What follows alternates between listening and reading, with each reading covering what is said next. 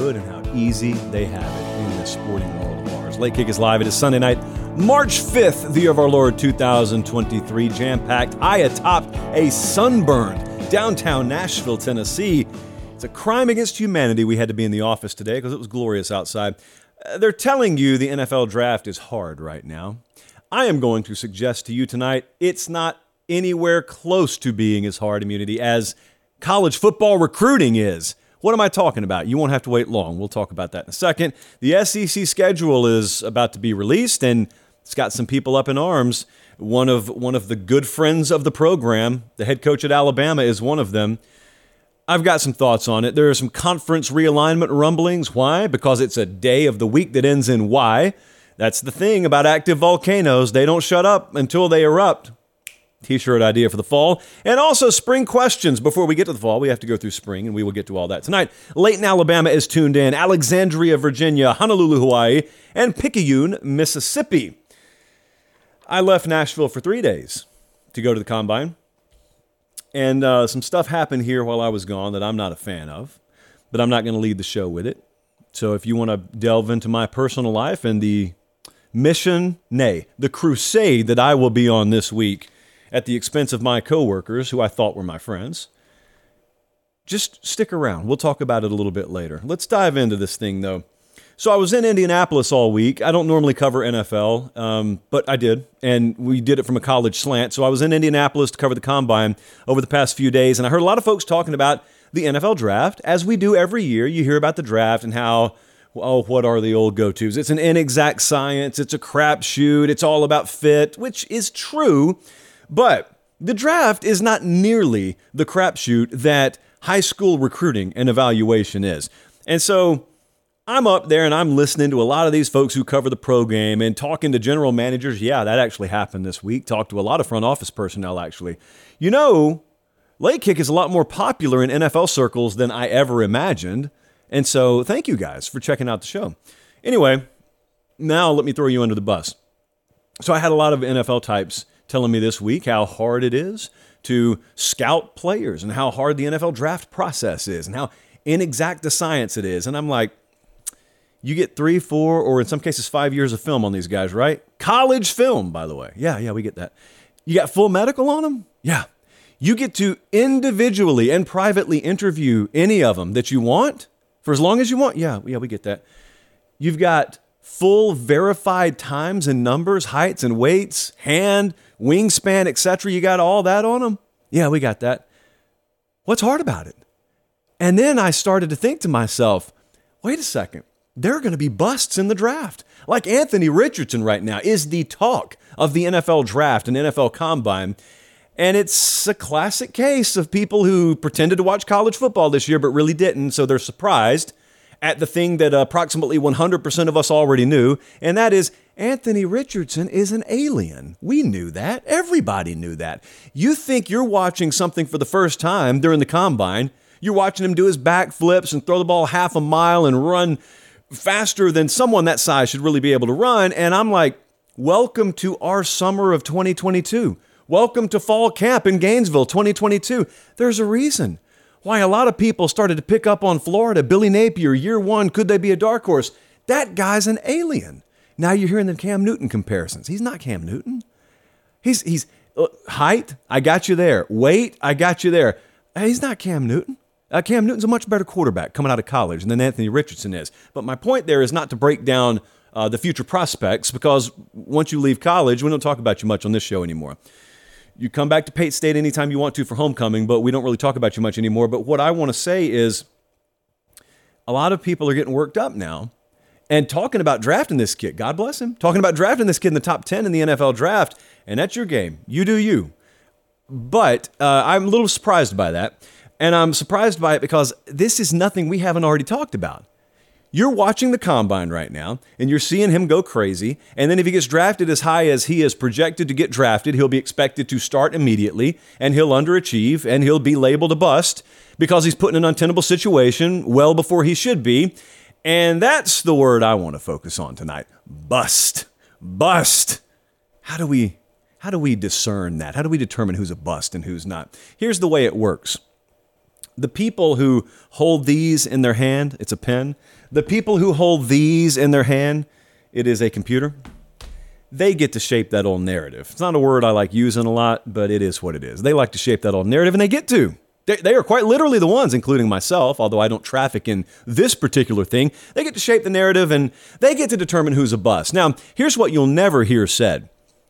In the future, if Anthony Richardson were to fail in the NFL, and he got hyped up, and he got put in on top 5 of all the mock drafts, and he gets taken top 5, you would not hear many people say, I was an idiot for putting him in the top 5. You would hear people call him a bust. So it wasn't the people who overly inflated something, even though we've already got case study, okay? What's happening in the combine now, we saw all spring, all summer, all fall last year. You know as well as I do, especially Florida fans, but even regionally and nationally, a lot of diehard college football fans. You heard folks talk about Anthony Richardson.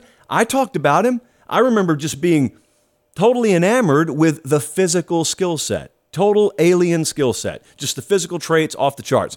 And then he had 7 games under 200 passing yards this year, had 9 games under a 60% completion percentage. You could argue that Napier came in and didn't put him in the best situation to succeed. You could argue he didn't have the weapons around him. I'm telling you, if you drafted a guy top 5, he transcends some of that. That's what I'm telling you, or at least he should.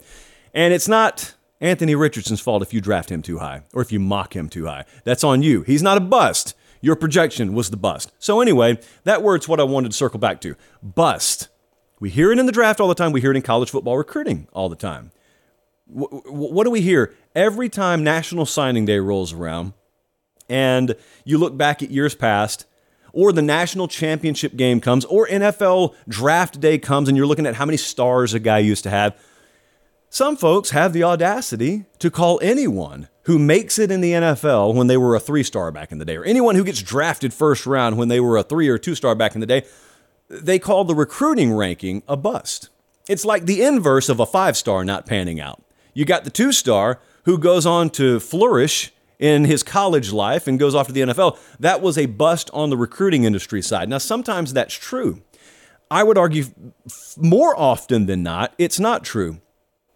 So the reason I'm talking is kind of tongue-in-cheek, but some of it's serious. The reason I'm talking about the NFL process is you get the 3, 4, or in some cases 5 years of advanced film, college film, where the competition level is fairly high. You get that if you're trying to scout guys for the NFL draft. You get full medical, you get interview process, you get verified numbers on guys.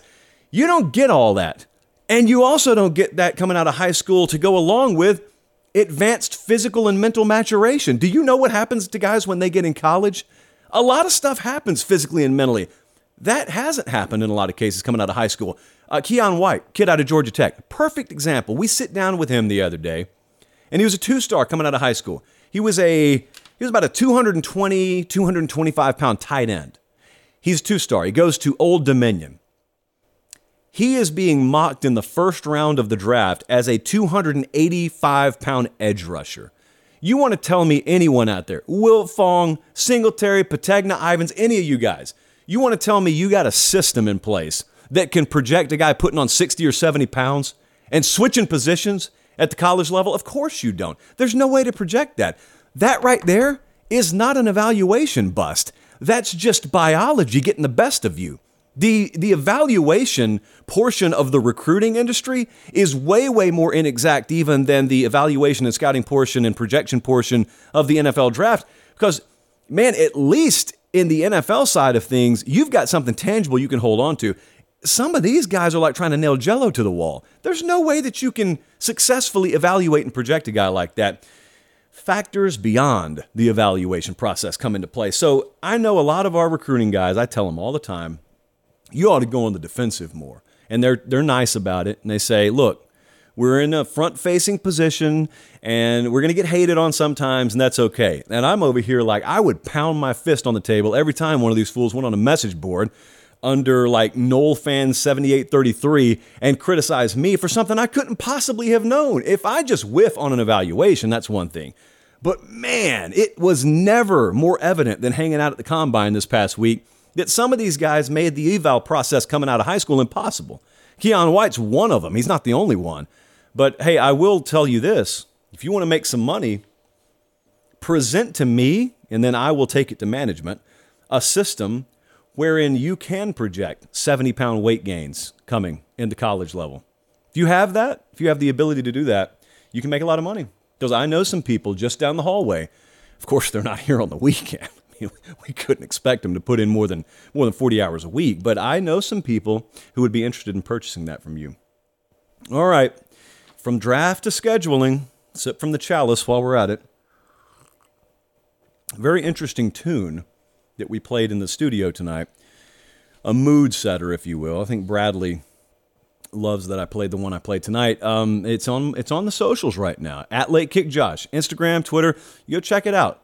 And if you know that one, without having to look it up, if you know that one, I would be very, very impressed. Good mood setter. Good tone setter.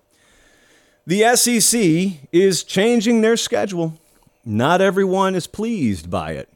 But some people aren't pleased and yet also in favor of it. So we've told you that this has been a long time coming. The SEC is adding OU in Texas. So, of course, they're going to 16 teams.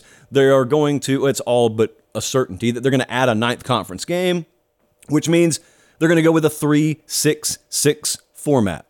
And I'm pretty sure most of you understand what that means, but if you don't, it's very simple. That means you have 3, the first number. That means the teams you play every year.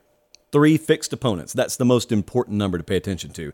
And then the 6 and 6 just means the other teams in the conference you play one year, and the teams you don't play that year, you'll play them the next year.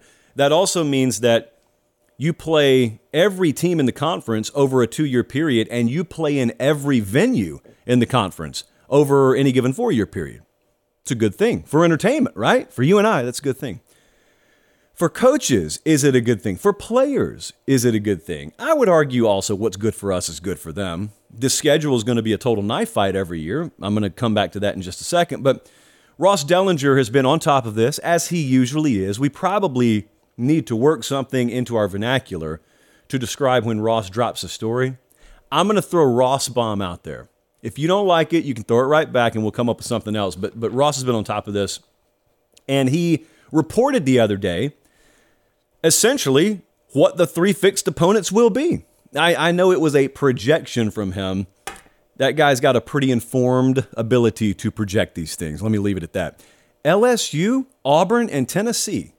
Those were the 3 fixed opponents that Mr. Dellinger said you can expect Alabama to have. Nick Saban apparently buys it because not only was Nick Saban quoted in the story, but Nick Saban also came out and said, they've got us playing Hoopst. They got us playing Auburn, LSU, and Tennessee. How in the world do they come to that? Now, you may be thinking to yourself, Nick Saban sounds scared all of a sudden. No, I've got some sound for you in a couple of minutes I'm going to play. I went to the source. I went to Nick Saban and asked him to his face, and we'll play that video in a second. But the way the league is doing this on the surface makes sense. So you can't knock the process in theory.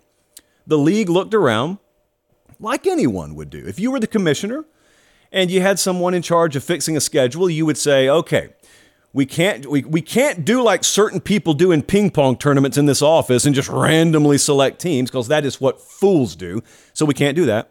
So we have to evenly distribute the challenge of the 3 fixed opponents. So we can't have someone playing Georgia and Alabama and Oklahoma every year. That would be unfair, right?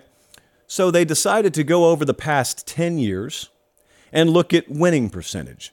And then you got teams in the top half of the league and teams in the bottom half of the league.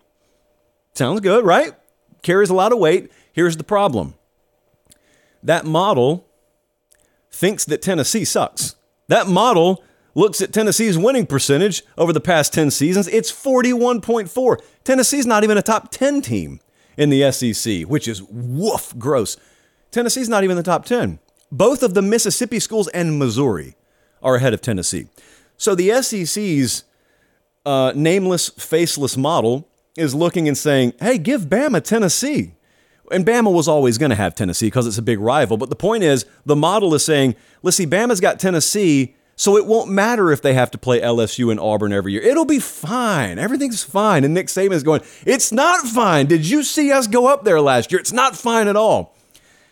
That is Nick Saban's beef. Now, I don't think a lot of folks outside the SEC have followed this like some of us that live down here have. I've followed this thing for years because it's been a sticking point. Pac-12 fans know this. You guys have looked at the SEC for a long time, and you've said, how in the world are you scheduling Catawba Community College? How is Auburn playing Roast Beef Tech on the second to last week of the year? How do they have FCS Cream Puff City in November? You guys should be playing 9 conference games. And some of us have advocated for that.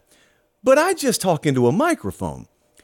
I went to the top dog in the conference back in July, and I sat down in front of Nick Saban and I said, hey, a lot of folks love watching your team, but people don't love watching you body bag some FCS no-name. And here's what Nick Saban had to say. I think a lot of folks love watching Alabama football. People don't get so stoked when they wake up on a Saturday morning and know Bama's favored by 48 today. And I've heard you talk a little bit lately about how you don't prefer that either. You want games that people want to see, but you can't just snap your fingers and make it happen. So, right. To play quality games is the most important thing. All right, but our rules don't enhance us playing quality games. How about the fans?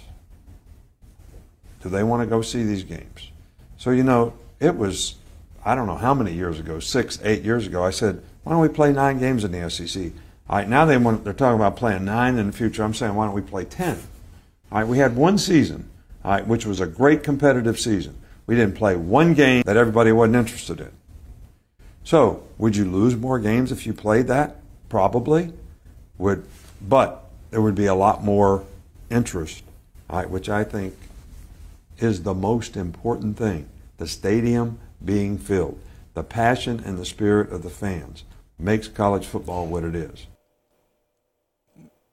Not to divert everyone's attention, but Jesse, are you looking at the live chat? Someone in here just said Roast Beef Tech has an NIL deal with Arby's. That's some of the best humor that I've seen in the live chat in a long time. Okay, let's get back to the matter at hand. So you heard what Nick Saban said there. If you followed this story, you know he's just banged that drum forever. So it's not that he's upset. In fact, he's very much in favor. He'd love to go to 10 conference games. We're just going to 9. He'd love to go to 10 conference games. I think he just wants to even it out. I think he's looking down in the sand trap and saying, can someone get the rake over here? Can someone fill in where it looks like a child was just left alone to his own devices with his plastic shovel, just digging around in there? Can someone just run a rake through the schedule, even it out a little bit more? I think it would come as a surprise to some people, based on what I see as popular sentiment, that these coaches want to be more challenged. I don't think a lot of people believe that. Some of you may not believe that.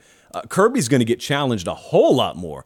Georgia's schedule is going to get beefed up per capita, I guess, more so than anyone else, because you don't get annuals with Kentucky and Vandy and Missouri every year anymore. You'll still play them, but you're going to play Texas and Oklahoma and Alabama every bit as often as you're going to play those other schools, depending on who your 3 permanents are.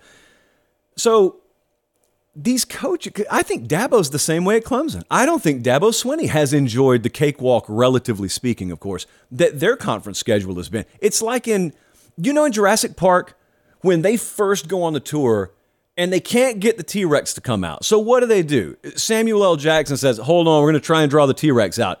They just bring a goat up out of the ground. They had a goat waiting, a feeder goat, as Meemaw would call it. And they had a feeder goat waiting, and Sam Neill's sitting in the Explorer, and it's pouring down rain, and he's saying, T-Rex doesn't want to be fed. He wants to hunt.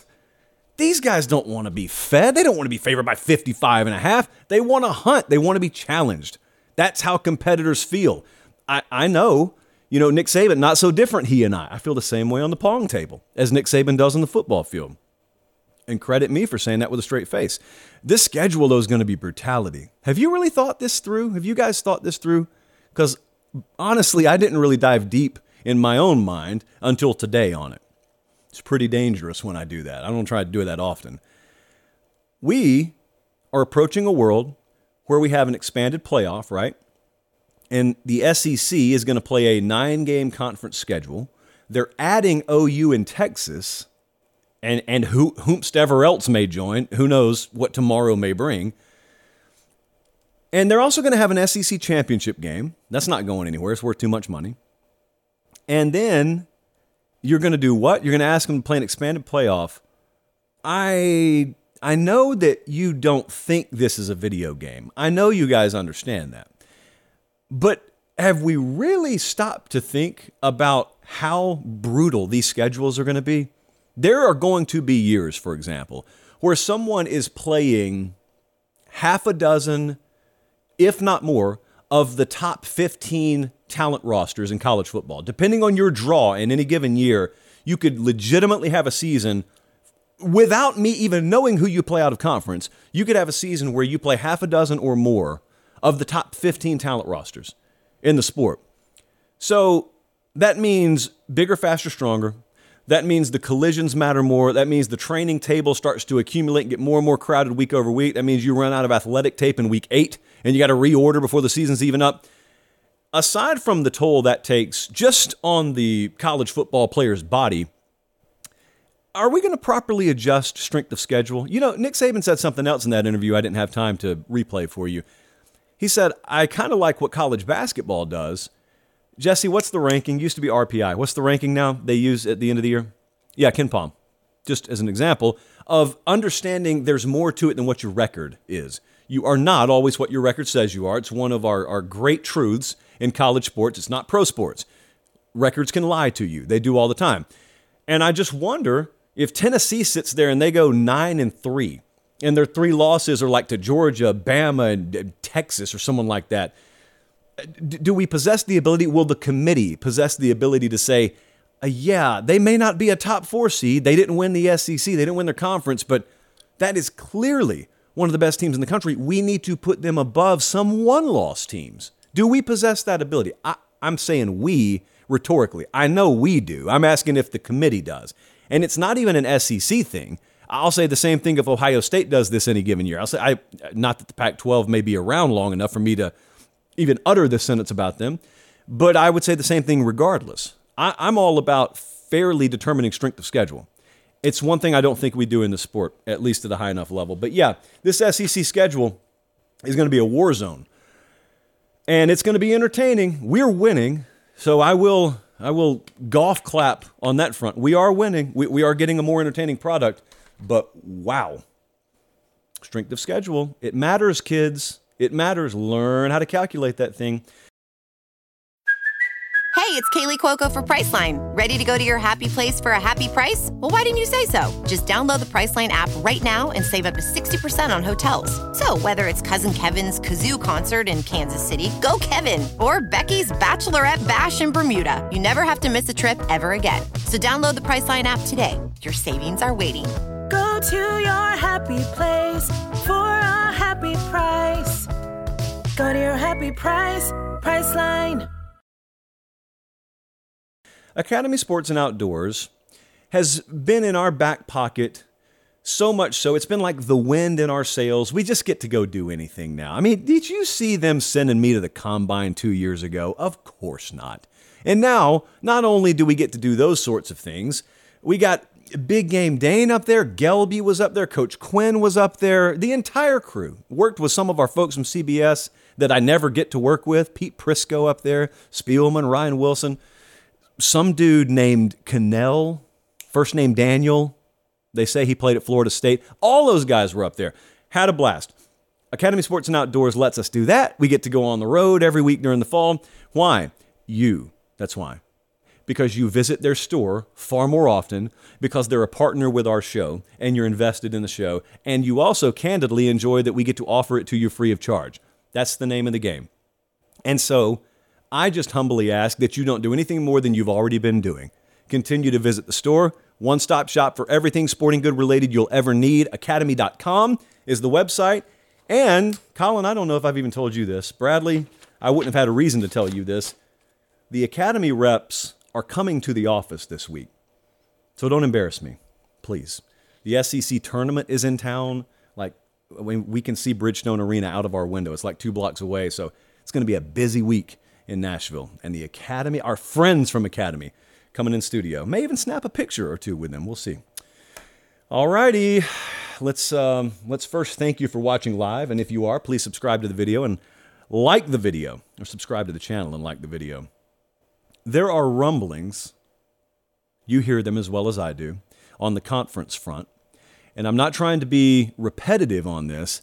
I'm just telling you, every time you and I talk, it seems like a little bit more has changed and a little bit more has come out. And so either the Pac-12 is going to be fine or the Pac-12 is going to implode in on itself like a dying star. Something along those lines is going to happen. And I think effectively I have not spoiled the ending for you there. But the status of the volcano is still very much active. I don't think we're going to have to wait very long. And I know there's a mixed feeling on this front. I know that some folks would tell you the Pac-12 is not nearly as up against a deadline to sign a new media rights deal as the public believes. And while technically that's true, I don't necessarily know that the stop dead, what am I looking for? The drop dead date. There you go. That's what I was worried about when I was in school. The drop dead date to turn in the assignment. I don't know that that's really what we need to be focused on. I think rubber's going to meet road a lot sooner. And by sooner, I mean like over the next couple of months. I think it's going to get real in a hurry. I think Max Olson and Stu Mandel had a really good article over on The Athletic, and I had Jesse clip out a little portion of it. So to backstory you, right now, what we're looking at is the Big 12 got ahead of the Pac-12 in line, and they signed a new media rights deal, so they've got themselves some financial security. They added 4 new schools because OU and Texas are headed out the door. They secured, I think it was $100 million from OU and Texas for them to leave early. So credit Brett Yormark, that's the new Big 12 commissioner. Credit him on all those fronts. This is an entertainment guy. He is not an administrative, like collegiate bureaucrat. He comes from a different world. He gets how this stuff works. And I candidly think he's got himself in as good a position as he could be in right now to grow his conference more. So anyway, The Athletic article comes out this week. It's a couple of days old. It's still up on the website if you want to go look at it. This is a quote from that article by Max Olson and Stuart Mandel on The Athletic. Multiple people familiar with the Pac-12's board members expressed doubt that their schools, Pac-12 schools, would switch conferences unless it's for a substantially better deal. The article continues. School presidents, not ADs, authorize realignment. And the Pac-12's priority on academic and cultural fits is more than most conferences. Washington State's president and Oregon State's president have both attempted to diffuse the various rumors in recent interviews. That's the end of the quote. This is me talking again. It's pretty clear what's happening there. That's an attempt from the presidents of a couple of universities that have every motivation to keep the Pac-12 together in stabilizing things. Oregon State's not going anywhere. Washington State's not going anywhere. They could just be SOL. So it is in the best interest of those presidents to tell you, everything's fine. It's going to be fine. And what they're indicating, knowing what the numbers are probably going to be, they're saying unless the Big 12 can offer substantially more than our member institutions are going to get from whatever deal we sign as the Pac-12, these schools aren't leaving because we've got arms locked and we're in it for more than just the money. We're like the anti-Jonas in Twister. We're in it for we're in for the science, not the money. They're literally saying that. Research institutions and whatnot, culture, and it matters. It matters a great deal to them. I think money's going to matter more. I think survival and security is going to matter more. And that's why in the end, if I was a betting man, and I don't know that there are prop bets on such things out there, but if I were a betting man, I don't think the Pac-12 is going to be together much longer. I think Brett Yormark understands that. I think that guy's also got a really good eye for what he can do with basketball in his conference. It's not a new sport. I'm talking about it like it's a new sport. But monetizing that sport the way it could be done west of the Mississippi, I don't think has been done. And I think he understands that. But in the meantime, it's only going to take one or two of those schools, the Arizona schools, Utah, whomstever. It's only going to take one or two of them to defect. And then the Pac-12's response will probably be to add San Diego State or SMU or someone. It's not going to be good enough. It will not be a legitimate conference at the Power 5 level, as you know it at this point. And so that'll be done. Now, I just went through all that, and you know what I didn't do? I didn't even mention the ACC. And we've still got the rumblings from over there, too. I don't know what Florida State's going to do. I don't know what Clemson's going to do. I don't know what those lawyers... I know they go back to work tomorrow. So I know not much progress has been made over the weekend, but I know first thing Monday morning, that's when everyone schedules the meetings they wanted to put off until the next week. So who knows? You and I will speak again on Tuesday, at least on the Late Kick Extra podcast, We could have some more to talk about even as soon as then. The show's not over. If it sounded that way, I'm sorry. It's just that portion of the show is over. Where should we go? I say that like we don't have a rundown. Let's talk about some spring questions for a second. And also, I want to remind you, now that you've gotten a little deeper in the show, I was done wrong this week, but I'm going to make it right all by myself. But I was done wrong this week, and I'll tell you what happened in a little while. I expect it from some. I'm so disappointed in some other people in the building. It chaps me to the point that I have to put on some chapstick right now. Burt's Beeswax has my back. Not a sponsor of the show, though, unfortunately. The ACC is loaded with questions this spring. Clemson, are they going to have pass catchers up there? Cade Klubnik's going to be the guy whose name's on the marquee, the quarterback. Garrett Riley, the new offensive coordinator, his name's going to be on the marquee, new offense. Good. It was a needed change. Credit Dabo Swinney for finally pulling the trigger on that front. Now I need to know, you guys got someone to catch the ball? I really miss the days where I looked at Clemson's receiver corps and said the things about them that now we say about Ohio State or Bama in most years. I used to say that about Clemson. I don't say it so much anymore. I don't think it's any small coincidence that's coincided with them not falling off a cliff, but sort of taking a little step back. They're not on the front line anymore. They're behind the front line. They're kind of trying to make themselves tall enough to peek over the front line. That's not where Clemson belongs. They belong on the front line. They're top pass catchers last season. If you're listening on podcast and you can't see the fancy graphic here on the screen, how many players do you think they had go over 600 yards receiving last year? And what if I told you the answer was 1? What if I put the over-under at 1.5 and said the under hits? In fact, they only had 2 of them over 400. They only had 3 of them over 400 yards. And 2 of those 3 departed for the NFL draft. So, yeah, we got some work to do there. Now, who knows? It could very well be that a lot of those pieces are good enough. They just need to be put in a different system. We've seen it happen before. So I'm not dismissing that possibility. When will we know about Florida State? You know, they played Duke in week 1, and I know people are going to overlook that game. I probably will too. Sorry. Duke was a 9-win team last year. I just don't really think people remember that. And if you do, just credit you, because I still have not properly categorized Duke in the Mike Elko era. That was one of the biggest surprises last year to me. But anyway, they played Duke, Charleston Southern, Florida Atlantic, and then FSU comes to town in week 4. Speaking of the Seminoles down in Tallahassee, a lot of excitement with the offense. A lot of excitement with Jordan Travis coming back. There should be a ton of excitement. I got a question that we'll probably do on the Late Kick Extra Pod on Tuesday about that very thing. I think I said the other day, FSU has legs. They don't skip legs, you know, like some folks do, especially this time of year. The resolutionists in the gym, chest on Monday, arms on Tuesday, back to chest on Wednesday, just popcorn muscles, essentially. They skip legs. Florida State didn't skip legs. I said that on the show the other day. No one had a clue what I was talking about, metaphorical speaking at its finest. I'll talk about that on Tuesday. But as for tonight, 156.4 yards per rush. Well, not that would be a record. Yards per game rushing. That's what their run defense gave up last year. Not too good. That's 75th in FBS. We got to improve. And they lost Robert Cooper, who was one of their better run stoppers. Now, as usual, Mike Norvell has dipped himself into the transfer portal. They may not even be done doing that. So there's going to be a lot of excitement. There should. I will be contributing to it. But we can't have things like we're watching on the screen now happen. We can't just have Will Shipley running free. That was a close game. That was a competitive game. They lost 3 games in a row in ACC play that sort of knocked them out of contention, and we're watching chunk runs that happened in pretty much all of them. So we'll be watching that in spring. What about down at Miami? This offense, period. Not even a specific unit. Sure, we can talk about Tyler Van Dyke at quarterback, but this entire offense, Shannon Dawson is the offensive coordinator there, which I don't think a lot of people had in their bingo sheet.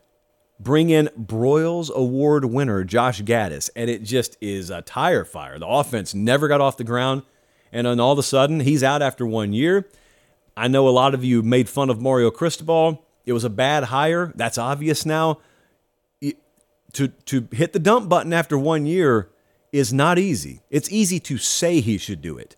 It's not the easiest thing in the world to do. They did it, so credit them. Now they brought in Shannon Dawson. He's from Houston, by the way. And now some of the same pieces are still there. Tyler Van Dyke's still there. He had 1,000 less passing yards last year than he did the year before. I think folks forgot he knows how to play football. Tyler Van Dyke's still a very good player. And there are some good players offensively they have, period, that were just put in no-win situations last year. Offense, I know you can judge it on one hand, but on the other hand, when you're asking me how will Miami look moving forward, I'm not basing a ton of my expectation on last year because there's hardly anything from last year that this year's offense will resemble. They're not trying to do the same thing. They're not trying to read from the same playbook or operate from the same playbook. None of that. North Carolina, I don't think it's a big shock to you. There's not a question at offense or not a question at quarterback at least. But defensively, they were 116th last year in pass defense.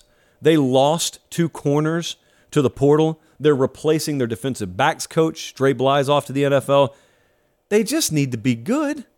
They don't need to be great. They do have Drake May. They do have a future first-round caliber quarterback. They do have the ability to score points offensively, but you got to be better than 104th in the country in points per game given up.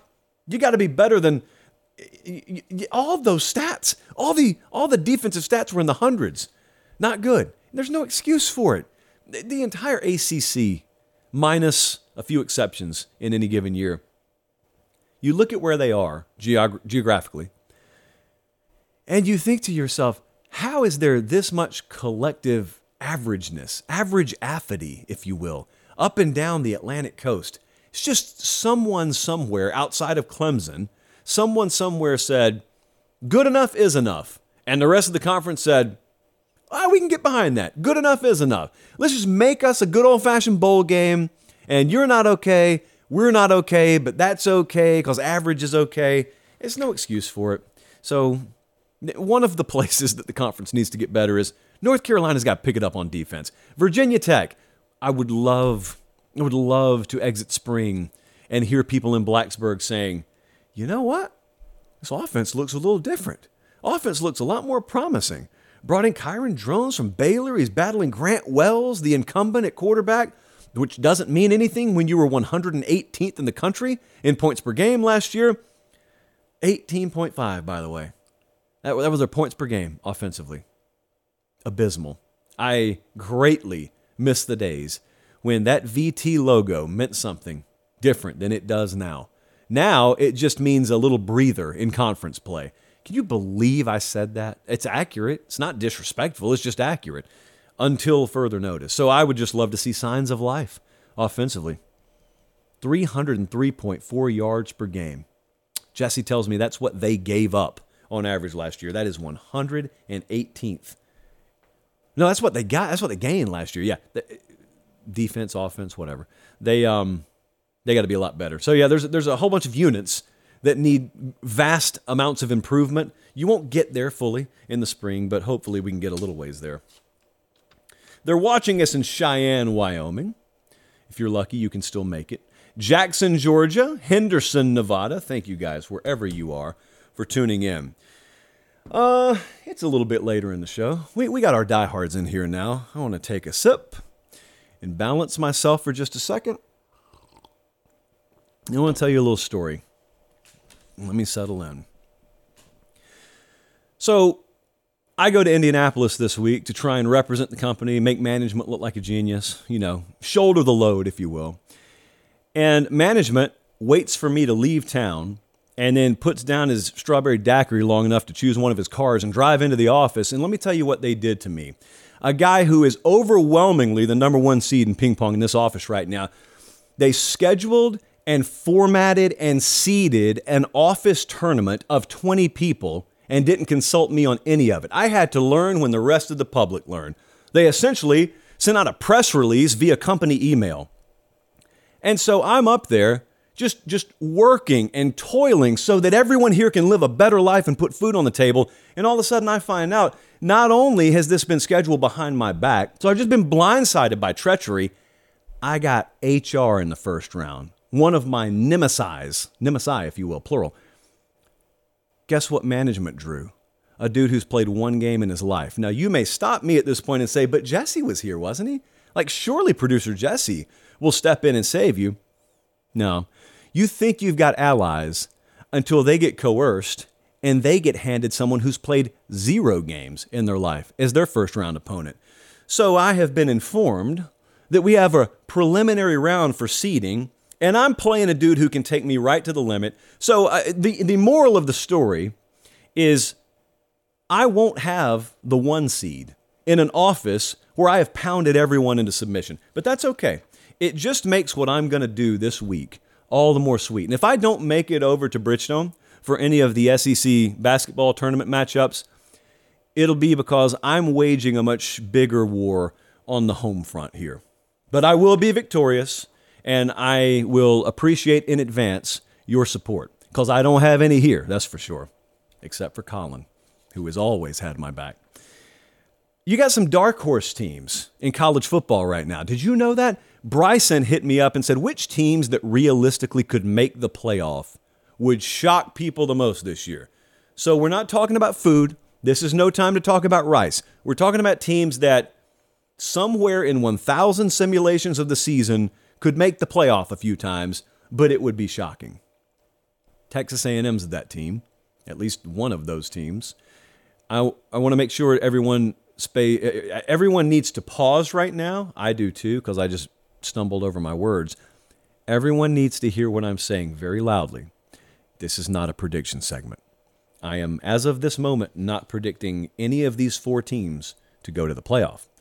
I'm saying there is a chance, there's a non-zero chance that this could happen, and you would be stunned by it.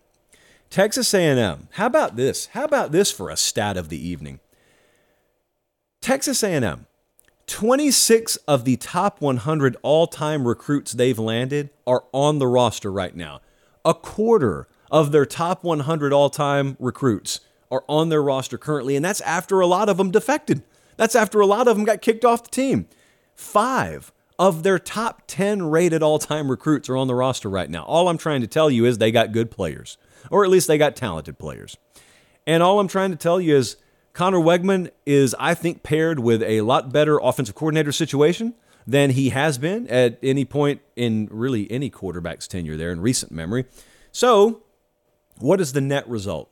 The net result is they missed a bowl game last year, and yet there is still enough talent on this roster that if it is put in the proper position and execution is at a high enough level, that team is capable of doing that. Non-zero chance. That's what we call that. So if you check your weather app and it says 10% chance of rain, it probably gives you a little sunshine icon. Doesn't even put the raindrops on there. Likewise, I'm not putting a CFP logo next to A&M's name, but there is the slightest of chances that if everything falls into place, then who knows? It would be shocking, but it's not impossible. It's not impossible for Penn State to make it. In fact, Penn State has got the 3rd best odds to win the national title out of Big Ten teams. Ohio State, Michigan, Penn State, in that order, by the way. It ain't Michigan at number 1. Profit off that accordingly. But they've got 6 offensive linemen coming back with at least 5 games starting experience. That's number 1 for Penn State. Number 2, got a really good running back duo. Producer Jesse thinks maybe the best in the country. Michigan fans always torch me when I say that, so I make sure to blame it on producer Jesse. It is Drew Aller time. One of my premier lines on the last show was, if he does anything short of turning water into White Claws, some people would be disappointed because that's how much he's been built up. And also 75% of their production returns on defense. That all sounds good. This should not be a dark horse team, but they will be. Some people have it in their minds that James Franklin can't get over the hump, whatever the hump is, immunity. And likewise, they think that Penn State, oh, that's a fancy graphic there, Colin. There was 2 of me all of a sudden. A lot of people think Penn State just can't. Of course, on this show, our old adage is there's a difference between have not and cannot. And I do not think that Penn State's playoff hopes fall into the cannot category. I just think they have not. But it would shock people, some, if they made the playoff. It would shock people if Kansas State made the playoff. Everyone is going to, not everyone, I don't want to paint with a broad brush, some out there, the more casual amongst us, will have that one-hit wonder stamp, and they'll try and plaster it on the forehead of that program, and their entire offensive line comes back. That was already a top 15 rushing outfit this year. Will Howard gets the offense to himself at quarterback this year. Their schedule sets up nicely. They are currently the 4th odds-on favorite to win a title out of the Big 12 teams. And Texas is number 1 there. They are every year. I think Vegas has the same model that we have internally. It gets plastered on Texas every single year. Let's keep an eye on Kansas State. I mean, we need look back no further than last year. Kansas State beat the team from the Big 12 that made the title game. So yeah, that would shock people, certainly. But they've got a really good system out there, and they're going to have some really good players in that really good system this year. So especially if they build up some steam, which I think they will, watch out for them. And also Miami. This would shock people. I need to stop bumping the table here. The mic goes crazy. 5 of their top 6 pass rushers return. I think they had a top 20 pass rushing unit this year. There was a lot of bad for Miami. None of this is likely. I'm just saying there are some technical possibilities here that would shock you. Maybe that new offensive coordinator is exactly what they need there. Maybe him being paired with Tyler Van Dyke, exactly what they need. Who knows? Maybe they dip in the portal a time or two after spring and get some really key pieces. It's year 2 under a new coaching staff, so that's always a big deal. So, yeah, I think it would shock the world if Miami or Kansas State or Penn State or A&M made the playoff. I think that would be pretty shocking. It should not shock you at all if Penn State makes it. But the rest of them, yeah, I could see the shock factor to varying degrees. Again, this has not been a prediction segment.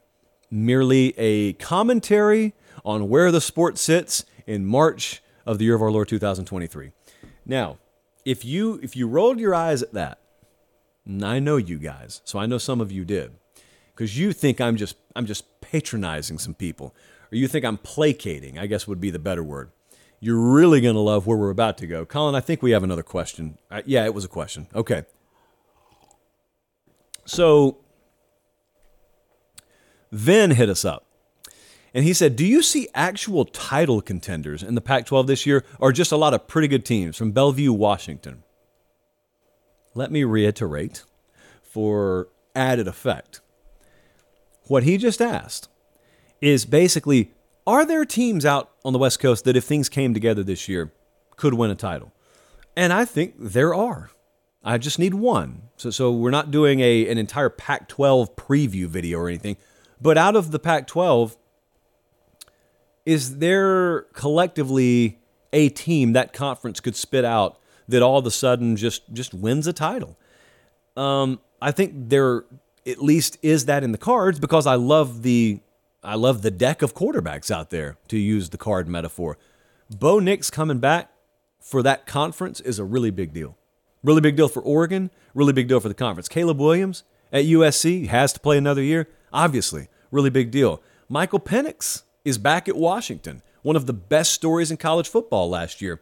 Cam Rising, Jesse's doppelganger, back at Utah again he is basically the Sean Clifford of the Pac-12 now. And DJ Uiagalelei. What? He plays at Clemson. No, he doesn't. He plays at Oregon State now. Welcome back. For those of you who tuned out and are just coming back for spring football, DJU was on the move while you were away, and he is in Corvallis now. You also have that. So quarterback's the most important position in the sport. There's some good ones out there. I'm not even mentioning guys like Dante Moore at UCLA, Cam Ward in year 2 at Washington State, Deloria down at Arizona, because those probably are not teams that would be capable of making the playoff even with good quarterback play. I reserve the right to change my mind on that, because I certainly didn't see TCU coming last year. But think about the coaches out there that are entering year 2. 3 of the big ones. 3 lead teams that are among the favorites odds-wise to win the conference. Kalen DeBoer at Washington's out there. He's still just really early into his tenure. Dan Lanning at Oregon. Lincoln Riley down at USC. And you've also got guys that have been there a little bit longer. Jonathan Smith's got a really good thing going on at Oregon State. Chip Kelly at UCLA. I've spoken at length recently about how I just think the sport's kind of coming to Chip Kelly.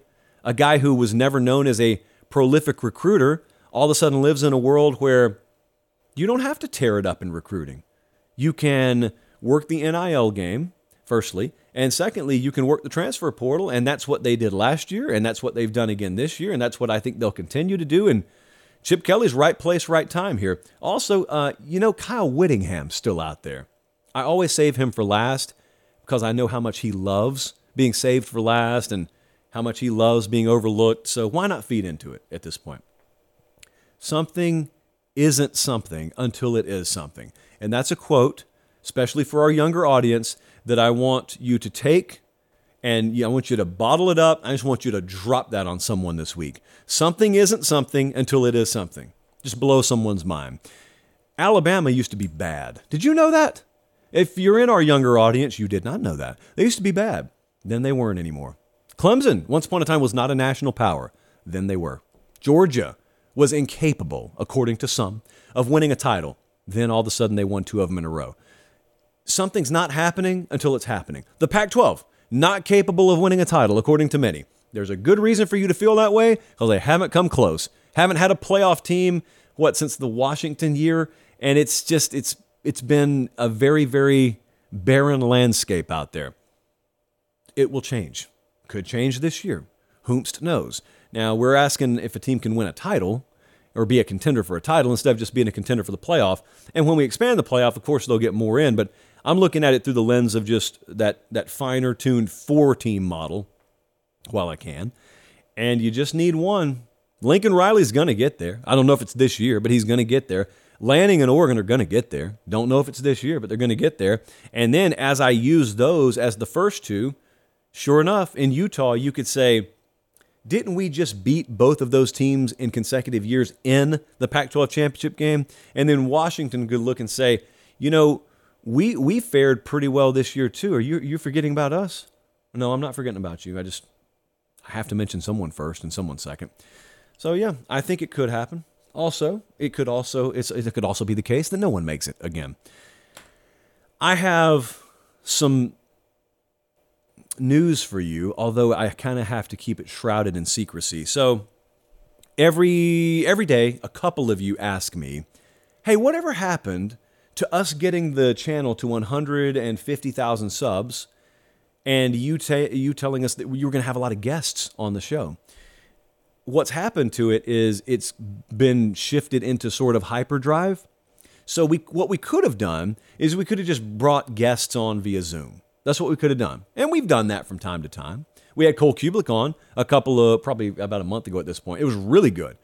Highly, highly reviewed. But I want to go and sit down with you in person. And so there are like 8 or what Jesse, you would say about 8 or 9 people on that meeting the other day. We got a lot of folks at this company who are now invested in putting a very, very high caliber product together. And so in short order, I will be presenting to you a new concept that we'll be executing here on the show, where we go and we sit down with some of the biggest names in the business, coaching, media, etc. And I think you're going to like it. I think you're going to like it a lot, because what we're not going to do is the standard question and answer session. You can get that anywhere. To get these guys to be conversational and take you places and give you behind the scenes access and give you stories you've never heard before. Well, if you're anywhere half decent at your job, which we sometimes claim I am around here, that is my job to pull out of them. And I think we will. And I think that you'll like it, and I think you'll love some of the names that we have lined up. Some of those names haven't even been informed. I just know they'll say yes when we ask. Others are already on tap for us. So look forward to that. Can't give you a definitive start date yet, but it's coming in the very near future. So look forward to that. Appreciate you guys so much being tuned in. It used to be not too long ago down in Columbus, we were happy in the middle of the season to have 20 viewers. And I got, 1,500 of you here watching live. If you have tuned in, the last thing I ask is click that thumbs up button and click that subscribe button. That is how we keep everything flowing at an optimum level. No one has to pay for anything. No one gets told, hey, you got to do this, you got to do that. We just get left alone as long as you'll like the videos and subscribe to the channel and the podcast. Until Tuesday, when I will see you in the podcast feed for the Late Kick Extra Pod. For producer Jesse, for director Colin, I'm Josh Pate. Take care, have a great start to your week, and God bless.